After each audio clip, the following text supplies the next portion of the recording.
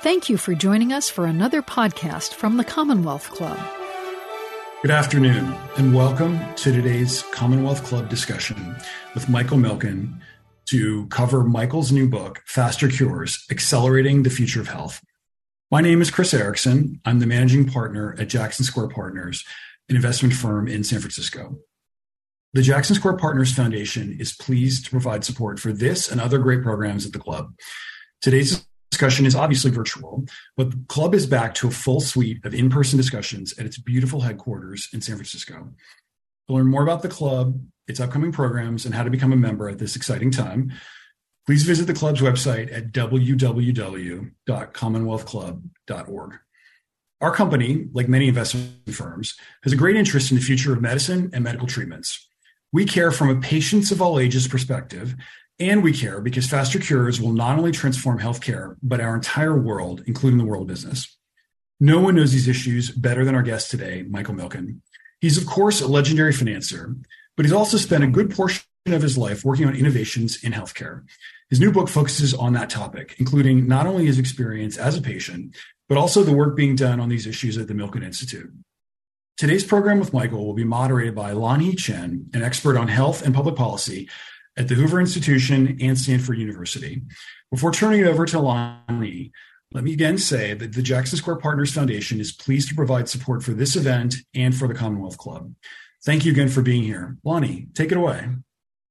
Well, hello and good afternoon. I'm Lan-Hee Chen, the David and Diane Steffi Fellow in American Public Policy Studies at the Hoover Institution at Stanford University, and it's great to be back at the Commonwealth Club to moderate our conversation today with Michael Milken. Now, you heard a little bit about Michael already, but he really needs no introduction. Chairman of the renowned Milken Institute and someone who's been at the forefront of leading initiatives on medical research, education, public health, and access to capital for more than 4 decades. In fact, Fortune magazine called him the man who changed medicine. And today, we're here to discuss his book, Faster Cures, Accelerating the Future of Health. It's a great book. If you haven't had a chance to take a look at it, part memoir, part a recent history of medicine, part what I would view as a hopeful message about the future of medicine and of healthcare in our country. I'm thrilled to be here to speak with Michael about his book. I want to offer a special thanks to our sponsor, Jackson Square Partners Foundation, and encourage all of you to visit the Commonwealth Club website to find out more about future programming in San Francisco and online. And so one quick note before we jump into our conversation. If you've got a question for Michael or for me, put it in the YouTube chat box and we'll get questions forwarded to me, and I'll do my best to get to as many of them as possible. So with that, let me get into the program and get into the book. Welcome, Michael. It's great to be with you. Thank you for taking the time to do this. My pleasure. I want to start with an observation that I made after reading this book. 2 words that stood out to me over and over again in reading this book. One is optimism, and the second is perseverance. Now, this is true whether we're talking about your own personal history, your fight against cancer, your family's health struggles, but also just the tremendous medical innovation that you have helped to lead and shepherd over the last several decades. So let me ask you first, is that a fair assessment? Do you think these 2 words thematically capture what you're trying to get at in the book? And I think the more interesting question for me is, where did this come from? Where did this hopeful, optimistic spirit come from that's led you to where you are now? Well, every family on the planet experiences health challenges. My family is no different. And I wrote this book for a number of reasons. And I would agree with your 2 assessments. One, hope, opportunity. And the mirroring here of, let me get a little drink, of technology.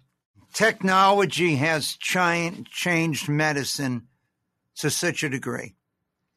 So it was the 1970s. I had a number of economic theories from my days at Berkeley and Wharton. They all proved to be successful, but my father was diagnosed with cancer, and I concluded that science could not move fast enough to save his life. No matter how many cancer centers we visited, it wasn't a question of access to capital here. It was the fact that science couldn't move fast enough to save his life. And one and 3 presidents have lost a child to some life-threatening disease. And so it isn't a question of power and access that a president would have. The second is the constant feeling that failure is around the corner, that we can't overcome challenges. And so by documenting these things in history, today there's a chance now to cure a person of a life-threatening disease in their own lifetime.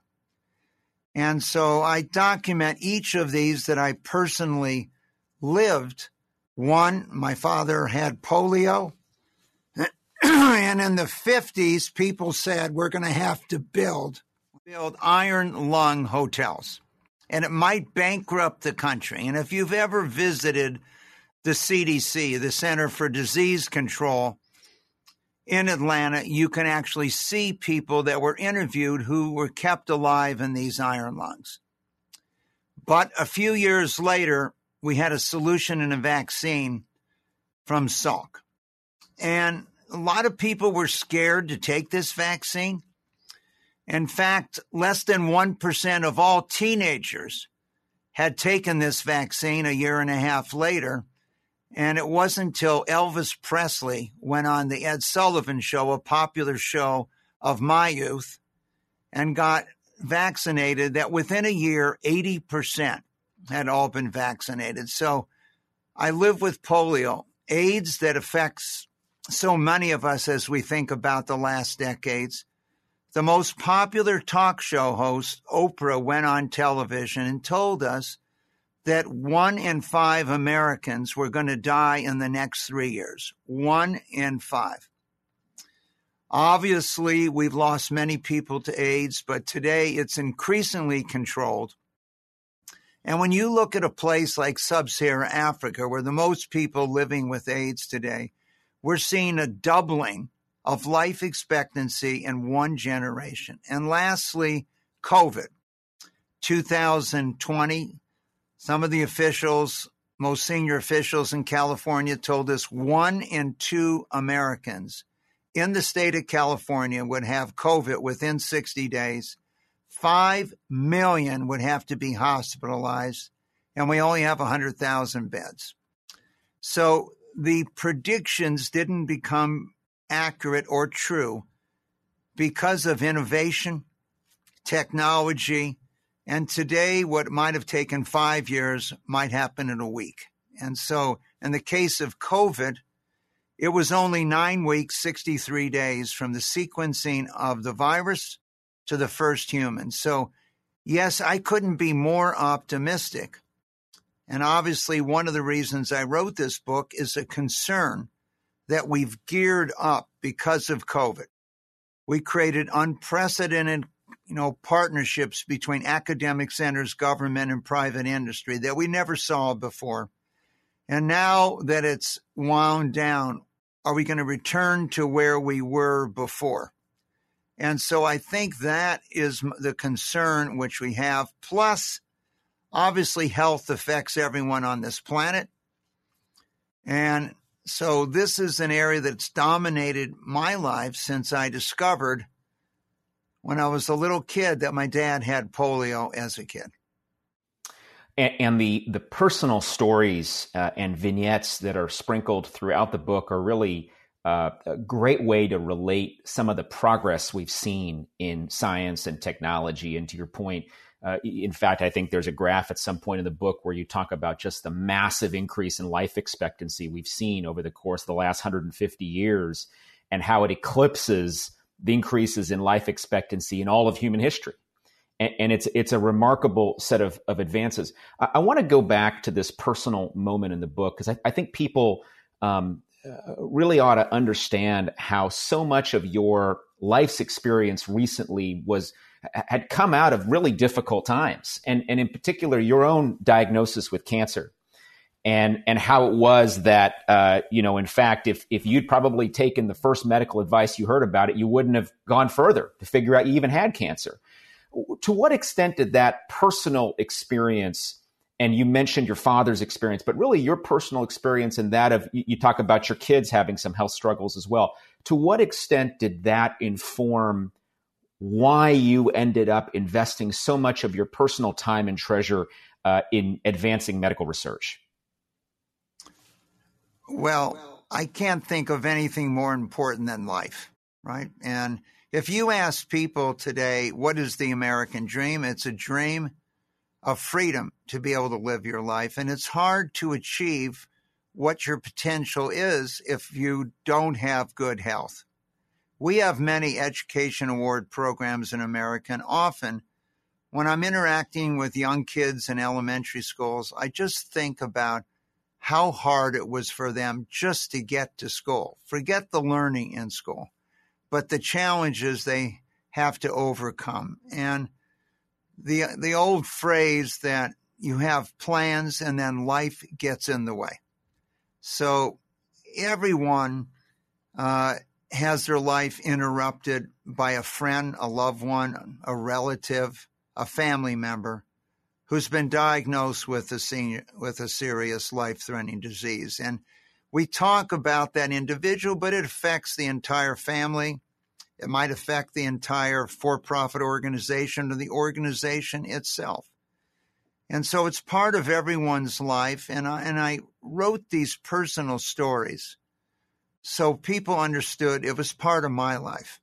When someone tells you you've been diagnosed with cancer, what we found is most people don't remember anything they told you in the next hour. You're now thinking, what's it about? And so it was no different for me. I was a donor for 2 decades, and now I was diagnosed with cancer. And as I pursued my own condition, every result got worse. And I eventually went to the head of the department. He told my wife, Lori, and I, we should get a psychologist for the kids and a psychiatrist for us and get our affairs in order. And that was 30 years ago. And I just told him, well, we have time to do that. We might try a few other things first. So, the idea that you have to constantly gather personal and inner strength to overcome these challenges. What I would say I've discovered in interacting with individuals who have had life-threatening diseases that I applied in my own case was they do as little as possible at the beginning. And so when you should maybe do far more, they do little. And later with reoccurrence, they're willing to do anything to stay alive. And so the initial diagnosis of the problem or the challenge, it's very important that you get the right treatment at the right time. And so I had lost 10 relatives to cancer, and my diagnosis was worse than all of them. So I had to figure out what was I going to do different from that standpoint. But what is the first thing you think about when you're diagnosed with a life-threatening disease? Are you going to see your children grow up? Are you going to make it to when they're married? Are you going to see grandchildren? How much of your family's life are you going to share in? And so these are the same thoughts I had and my wife Lori had. We're no different than anyone else. And I think I wrote those stories to try to say to everyone, we're just like you. This is the path we chose. But we have the same fears and concerns that you have. And science today holds many of the solutions if you will pursue and be determined on finding out what the available solutions are. And yes, there's my family, 10 grandchildren, 3 children, 3 spouses, and I have a T-shirt now that says I'm number 17. Okay, so I've gone from 1 to 17, but I couldn't be happier. Well, it's a remarkable story of how you overcome that, and then, of course, direct your understanding and experience and that of your family's experience to investing so much in advancing medical research. So I want to turn to that and ask you a little bit about there's two concepts that come up again in how you think about how we advance medical research, and two things that you emphasize. One is speed. Speed matters when you're thinking about the evolution of cures, the evolution of technology. And the other thing that I noted is you look at youth, right? You're investing in scientists at the beginning of their careers, people who going forward might at some point down the road end up coming up with some significant medical breakthrough. How did you come to this concept of understanding that these two things, speed and youth, were going to be so significant and important to the development of medical technology and innovation? Well, one, speed. What are the elements of speed? Understanding in the 70s, 50 years ago, that science was not moving fast enough to save my father's life or millions of other people that were dying's lives. You had to figure out how you could accelerate. Now, there's a couple ways to do that. One is increase funding. So for a number of years, we spent our time focused on increased funding. Now, thousands of people had tried to get a doubling of the NIH unsuccessfully. And what we concluded was there were 1,000 different diseases constantly appealing to governmental officials. And so what we analyzed was we would focus on one disease, cancer. But in order to focus on cancer, we had to let all the other groups, whether it was Parkinson's, Alzheimer's, diabetes, know that they would benefit. A doubling would double their funding. But we needed to focus on, at that point in time, the big C. And if people thought you were diagnosed with cancer, you were going to die. Now, that was a long time ago, and the world is totally different today, and there's 15 or 16 million people in the United States living normal lives who had cancer. And so we visited with more than 50% of the Senate and about a third of the House and got them focused on this concept of ending cancer by doubling the NIH budget. We had to bring 500,000 people to the country in order to make this point around the country, but particularly in D.C. And Al Gore, who was the vice president at the time, once he saw this occurring, kicked off this program. And 2 months later, President Clinton signed into law the doubling of the NIH budget, and there's been $500 billion in incremental funding, unadjusted for inflation, but $500 billion by the federal government since we put on that march. So you want to accelerate things, you have to invest in them.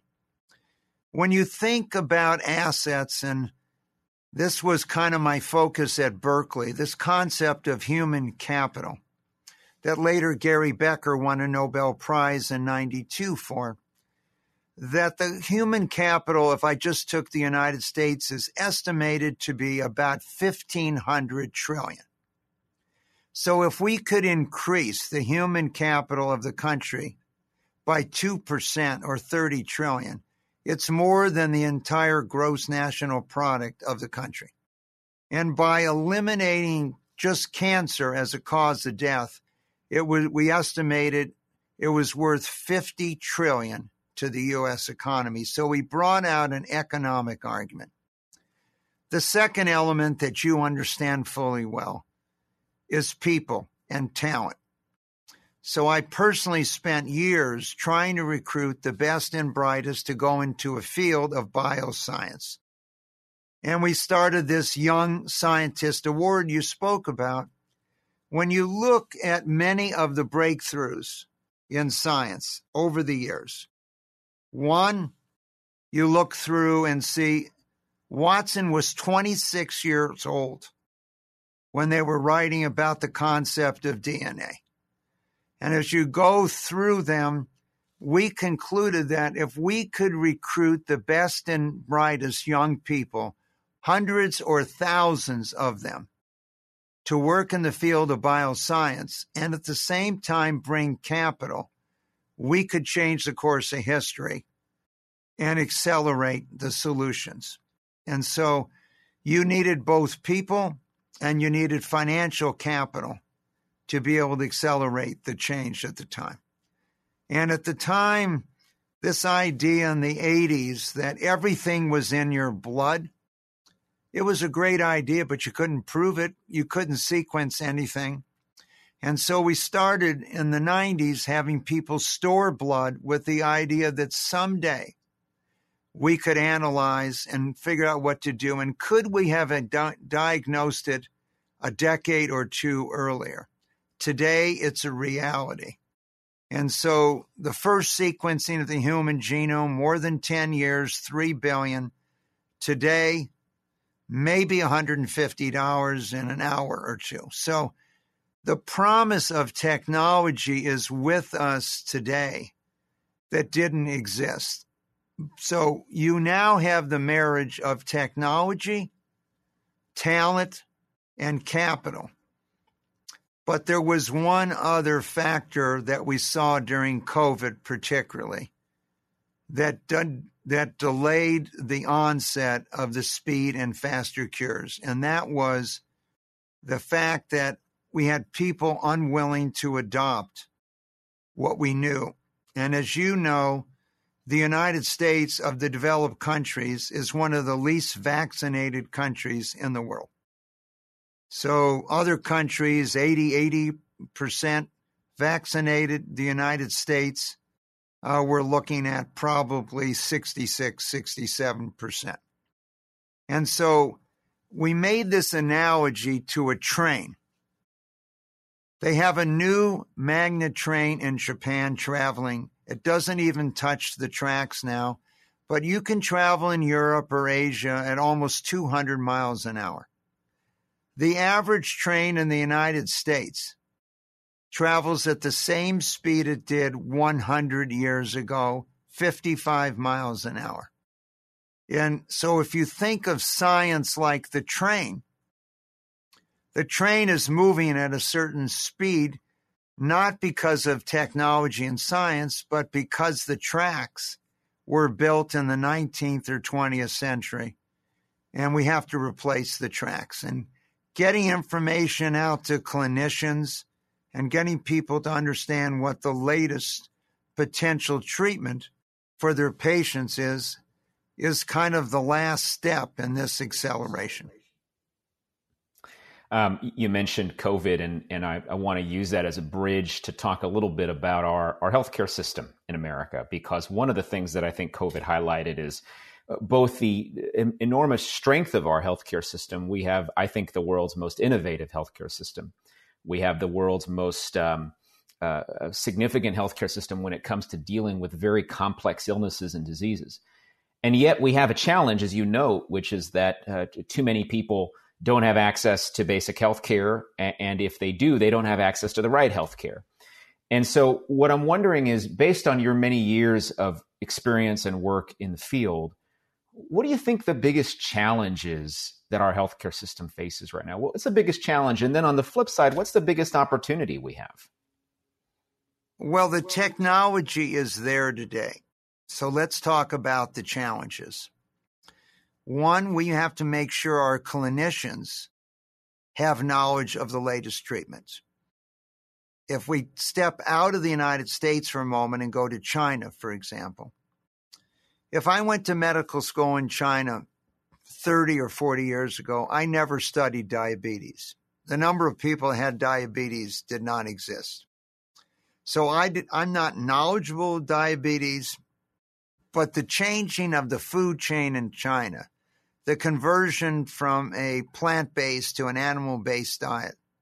China now has the most people in the world with diabetes and the most people with diabetes that are untreated in the world. So you needed to get this information out to the clinicians. We have those same challenges in the U.S.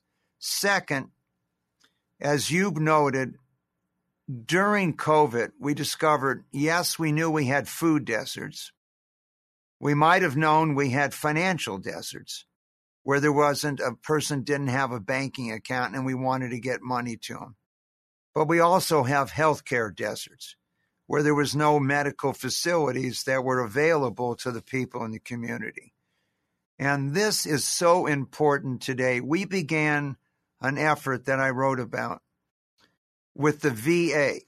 More than 9 million people are in the VA, an extensive system throughout the country. And so what we decided to do, we were looking at the fact that African Americans' death rate from prostate cancer was the highest in the world and 100% higher than the general population.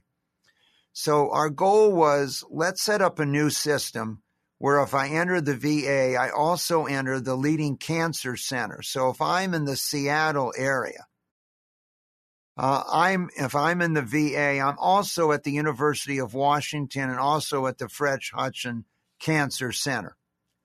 And therefore, you're going to get the same quality care. And people that served in the military of our country, we felt deserved at least the same quality of care as the general population. And so what we've seen here in a short period of time, in just 6 years, is we've been able to reduce the death rate from prostate cancer from African Americans by 50%. And today, it's the same as the general population because they have entered into a modern treatment protocol. I'd say another challenge today is in America, just the change in weight. Now, most people do not want to be lectured to. Even a very, very popular Michelle Obama, when she was the first lady, would make suggestions on exercise and diet, but most people didn't adjust. And so we did a report in 2004 showing that just the change in weight in America and 7 chronic diseases was costing the country over $1 trillion a year. Now, this idea that nutrition and what you eat can affect your health, when we proposed it in 93, it was not well received. So the response was, prove it. Yes, we have anecdotal evidence that China has a 10% incidence of hormone-driven cancers in the United States, but prove it. You couldn't prove it. You couldn't sequence it. And when I wanted to introduce this concept of the microbiome into research centers, including the NCI, National Cancer Institute, cafeteria, and the National Institutes of Health, there was a backlash.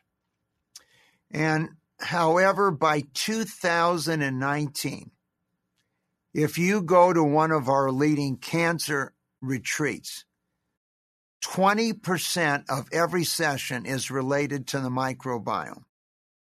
So yes, CRISPR technology coming out of the Bay Area allows us to change our genes. Right now, we don't know all the consequences, so it's going to be a number of years before that's widespread. But we can change how your genes are expressed by changing your microbiome, and it only takes 7 days to start. What you eat, what you drink, and we now know that there are certain diets that can actually accelerate the growth of certain life-threatening diseases and others that have the ability to slow it down. And so it's made a big difference. And we put forth this idea that this produce section of the grocery store is the pharmacy of the 21st century.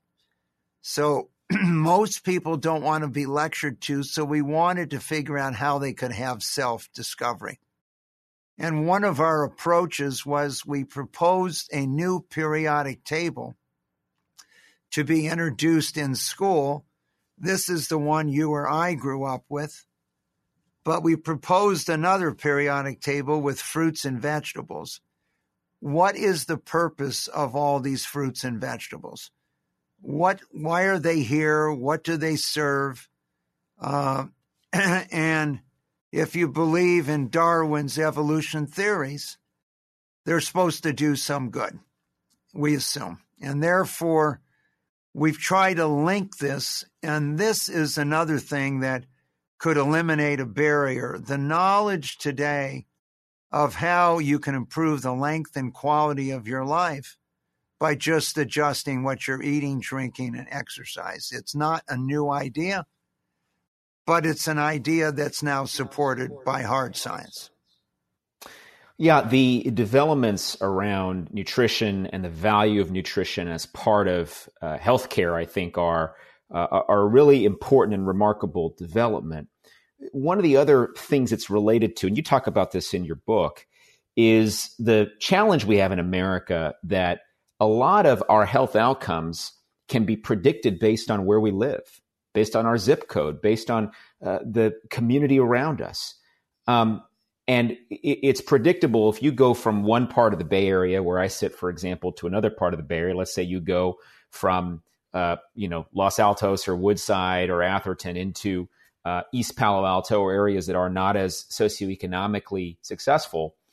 You see massive differences in health outcomes. And I think the question is, how do we begin to address that challenge? I mean, nutrition is one thing, right? If we could improve nutrition broadly, I think that would be huge. But based on your experience and insight, how do we address this problem of the massive differences in health outcomes based on just where people live? Well, this is an area that we spend a lot of time and effort on at our medical centers in Washington, D.C., health equities. And one of the ways that we're able to do it is bring the costs down. So taking sequencing to $100 or $200 allows you to think about sequencing every patient from that standpoint. Getting people entered into the healthcare systems, opening satellite locations in underprivileged areas. And as you've cited here, there is a lot of research showing that 20-minute subway ride, that you lose 6 months of life expectancy going from Manhattan up to the Bronx, and every minute you travel. And even in the Baltimore area, where you have one of the world's leading medical institutions, Johns Hopkins, the difference is almost 20 years in life expectancy from parts of Baltimore out to the suburbs. And so this is an area that not only the Milken Institute, the Center for Faster Cures, our Center for Public Health, our School of Public Health, all these entities has been focusing on how to get people into the data-driven healthcare system so we can improve outcomes. And these outcomes will not only improve the individual's health, but we think will increase their education, energy, their goals in life, and bring meaningful lives to people that are not burdened down. We have children in America today diagnosed with type 2 diabetes in their teens. So what they're going to do in their lifetime and how their life is going to be adjusted. But I would say it's not just us, but dozens and dozens of organizations. And in the next 2 to 3 weeks, we're going to convene hundreds of people on this topic of how do we get better information. These wearable devices that are driving costs down, whether it's a watch, whether it's a patch, allow us to do far better monitoring. And one of the major areas that we know is not monitoring is blood pressure. We could significantly improve if we could look at what levels of blood pressure are in individuals today. So technology is going to make a difference, but the test that we've done in the VA shows that we can address every social economic level. And once we do provide equal care, we're going to dramatically adjust outcomes. There is another very important factor here into the future, and that is the changing demographics in America. So in America today, we have 70% of everyone that was not born in the United States was born either in Latin America or Asia. 10% to 11% in Africa, and 8 to 9% in the Middle East. So as we look at a country where 85% of everyone that was not born in this country in 1960 was born either in Europe or in Canada, today that's 10. And so America in many ways is changing its face. And the challenge is we have to get a more representative group into clinical trials in this country that represents the population. And so when we look at clinical trials for life-threatening diseases, we have too large a percentage of people that are of European ancestry in that group. And therefore, it does not reflect the population, and the results might not reflect the outcomes. And so it's not only a challenge for the individuals themselves and their families, but it's a challenge for the country, for all of us to understand what are the best treatments or outcomes for a very diverse population, not just a Caucasian population today. And these learnings come through a lot of different kinds of events in our history. We've got a question online that I wanted to ask you, and the question from the audience is, what do you think the single biggest lesson we learned from COVID was? Talking about challenges and talking about the ways in which our health system responds. We've talked a little bit about this already in terms of the issue of vaccine and vaccine development, but what do you think the biggest learning was from that period of the pandemic? One, that science can respond again and again. That was the positive. The negative is that science alone doesn't hold the answer. We have to find a way to communicate better with the citizens of our country or any country on this planet. So just having a solution is not enough unless you get people willing to accept it. And so the day that COVID hit, and I had interacted with Moderna 9 weeks later, I talked to Esther Krofa, who runs Faster Cures for us, and I said, Esther, we got to find Elvis Presley.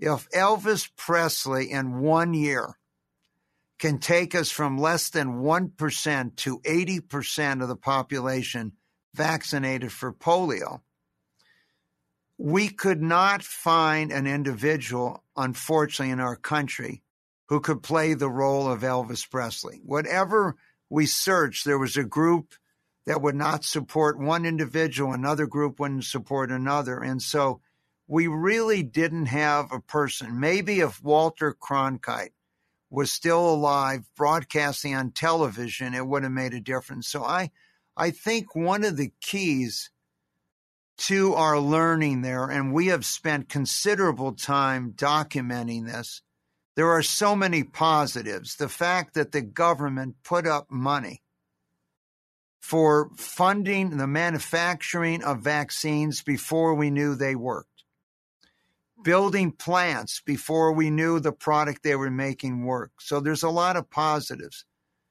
The big lesson to be learned is if you have a solution to a problem, it doesn't mean the people will accept that solution.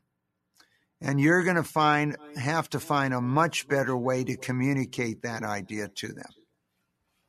Well, and it is interesting because, COVID was really the response to that was this remarkable combination of private sector ingenuity, government support, and it's rare that we've seen the public-private partnership work so well as during that period of time. One of the things that I wanted to ask you about, speaking of public-private, one of the things that I note is that obviously you've done a lot of work in healthcare and medicine in those areas, but you've also thought more broadly about how we can create more opportunity in this country. And you've got a new center that you're standing up here that's going to get started, I think, relatively soon, the Center for Advancing the American Dream. You talk a lot about what that means in the book in terms of the American dream and enhancing opportunity. Talk a little bit about this new center, what you're hoping to accomplish from it, and what your hopes are in terms of helping to ensure that the next generation of Americans can lead a life that's even better than the ones that their parents or grandparents led. So as you probably know, maybe 10 to 15 years ago, we began polling, and we noticed that less than 30% of the young people in America felt their life was going to be better than their parents. And it was similar in Europe. Other places around the world, it was totally different. And so we became increasingly concerned that people felt that they wouldn't have a chance at the American dream. And so the younger you were, the less you believed in it. The older you were, the more you believed in it.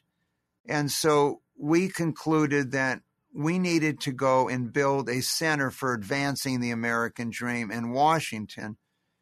And we're fortunate to be able to buy a series of buildings into the foundations across from the White House and the Treasury in Washington, D.C., to build this center as kind of a beacon of hope.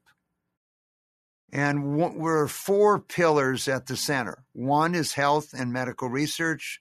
One is education and the educator. One is financial literacy and the free enterprise system and access to capital. One is the entrepreneur and innovation. But our goal here is, one, recognizing that the chance of upward mobility and freedom was not available equally to everyone, and try to eliminate those barriers.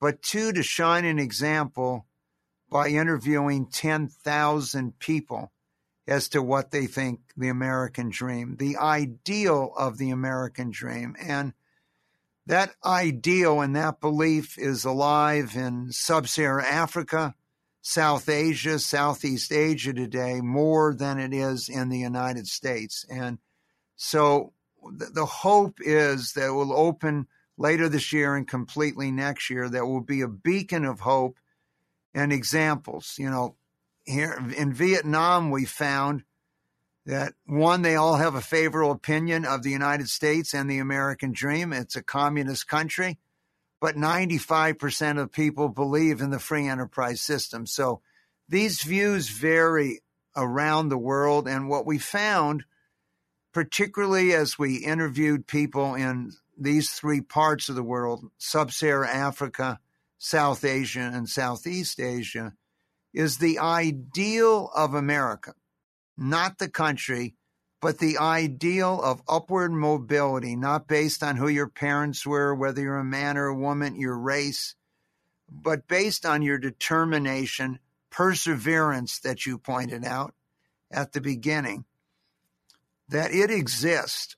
And it exists today, this belief, far more in other places than it does in the U.S. But they told us constantly, whether they were living in Zambia or South Africa or Nigeria or Kenya or Mongolia, that the United States, this belief in this upward mobility was extremely important as a symbol to the world. And I don't think people in America fully realize how important this is, that the U.S.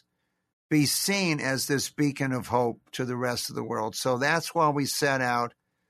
Today is the 10th anniversary of when we started construction and building. So as you pointed out in the beginning, you have to have perseverance. We thought it was going to be 4 years. It turned out to be 10. But what is constantly reinforced is this concept of building a meaningful life. And one of the keys to building a meaningful life is health. And there's many great leaders who told you the health of the nation is the wealth of the nation over the years. And so we don't think people in the financial world fully realize that 50% of all economic growth in the last 200 years has come from public health and medical research. And this is the key to the growth of our economy and the growth of the potential of human beings. And that is why, we're so focused on this area, and why half of the centers of the Milken Institute all relate to medical research, public health, etc. We have some specific questions coming in online now about some of that medical research work. And in particular, this is an interesting question. What's your strategy for thinking about getting more demographic diversity? And the question refers specifically to African Americans in clinical trials. This is a challenge sometimes when you're doing a clinical trial to get the right representative sample of people, to make sure there's efficacy and it can be sort of widespread enough to be an effective formulation. What kind of work are you doing around promoting or trying to think about more demographic diversity in the clinical trial process, but also in using technology to change and improve health outcomes? There are a number of things that I would respond here. One, I have personally visited many African American churches in this country, and getting support from their religious leaders for their communities has really been a benefit by speaking to them in this area and providing educational information. Two, going to places like the historically Black colleges and working with those. If you go to Howard, it, I think, has the largest medical school today of those historically Black colleges, and educating the people that are going to be doctors so they can educate their communities. And so whether it's Asian communities, whether it's Latin American communities, whether it's African American communities, by getting those young people in those communities and educating them and focused on those issues, we have numerous funding of young scientists, young clinicians that are of Hispanic ancestry, African American ancestry, Asian ancestry today, and many of them have been active in their community. So we get the leverage of not going one person to one, but by going to the people that will be the leaders. We launched a program worldwide with the International Finance Corp, where we train their future leaders. And they come either to Washington or London for 9 months, and we provide a lot of education. They go to a graduate program plus internships. So by leveraging these areas, this is something that we've done in the educational system by focusing on teachers. And so we have almost 200,000 teachers that have participated now in our educational programs. But as it relates to technology, if India can load the retinas of 1.2 billion people in less than a decade to identify on a technology basis who their citizens are, we have that ability today. If I compare in the early 90s, when people wanted to get representative groups, I remember it took one of the world's leading medical centers 10 years to identify 800 families. So we went on television using that modern technology in the 90s of television and got 3,000 families in 1 week. Apple today, to get people involved in heart or other programs, could get 10,000 people in an hour to sign up for these programs. So technology and at all socioeconomic levels today, most people now have access to a mobile phone. If I cite India, the country that's going to have by far the most number of people in the world, Mukesh Ambani has signed up for his new mobile phones 500 million people in 5 years. 500 million people now. And so the ability to communicate, sub-Saharan Africa 82% of the population now has mobile phones, up from 20 years ago. So technology will allow us to reach people far differently. And someday you'll be able to put a drop of blood or saliva on your little pad on your phone. It'll go through, it'll be sequenced. They'll sequence your DNA, they'll check your blood. And so the reality of being able to identify life-threatening diseases in your blood before you could ever find them before exists with us today. Well, we've reached the point in our conversation where we've really just got time for one more question, a couple of minutes. And you've started into this already, and I just want to keep you headed in this direction, which is as you think about the innovations in healthcare and in medicine that you're seeing every day, the work that's being done in your institutes and your schools, what gives you the most hope? What do you look at and say that's going to be the specific thing that can really change the course of human history in terms of keeping people well and ensuring that more and more people can live the meaningful lives that you're talking about? I think the excitement of younger people's interest in bioscience, whether it is food, whether it's energy, whether it's health today, the excitement. Many universities today, you might have 20 to 40% of their students want to major in bioengineering. And so it's the marrying of the technology that's available today. Non-invasive surgery exists today already. Yes, when I was growing up, it was on Star Trek, but it now exists in the real world that you could be treated without breaking your skin with non-invasive, and you could actually get your body cleaned out of cells. And you could, so the promise of this merging of technology today with bioscience and the knowledge of people that are in their 20s, 30s, or just in college today is going to change the world. And the sheer fact that one of the individuals that was the most talented that we identified in the 90s to run one of our medical foundations, what he could accomplish in one day as a researcher, a $5,000 machine today could do more than 1 million times what he could do in 93. And this is why faster cures and our focus is so important. We're going to be able to solve life-threatening diseases in the person's own lifetime if we will continue with the same passion we did and used in partnerships during COVID. Well, Michael, it's been a real pleasure to be able to speak with you about not just your book, but to get your thoughts more broadly on the healthcare system in American society. And again, I'd encourage everyone, if you haven't had a chance to read this yet, pick it up and take a look, because there are some remarkable stories and vignettes here, not just about Mike's life, but about the lives of people whom he's interacted with in his work, and the scholarship of all the different people that he's interacted with over these many years, being a leader in healthcare and medical research. And so again, Mike Milken and your book, Faster Cures and the Accelerating the Future of Health, available from bookstores and from different places where you can buy them. I'd encourage you to do so. I want to thank everyone for joining us today online.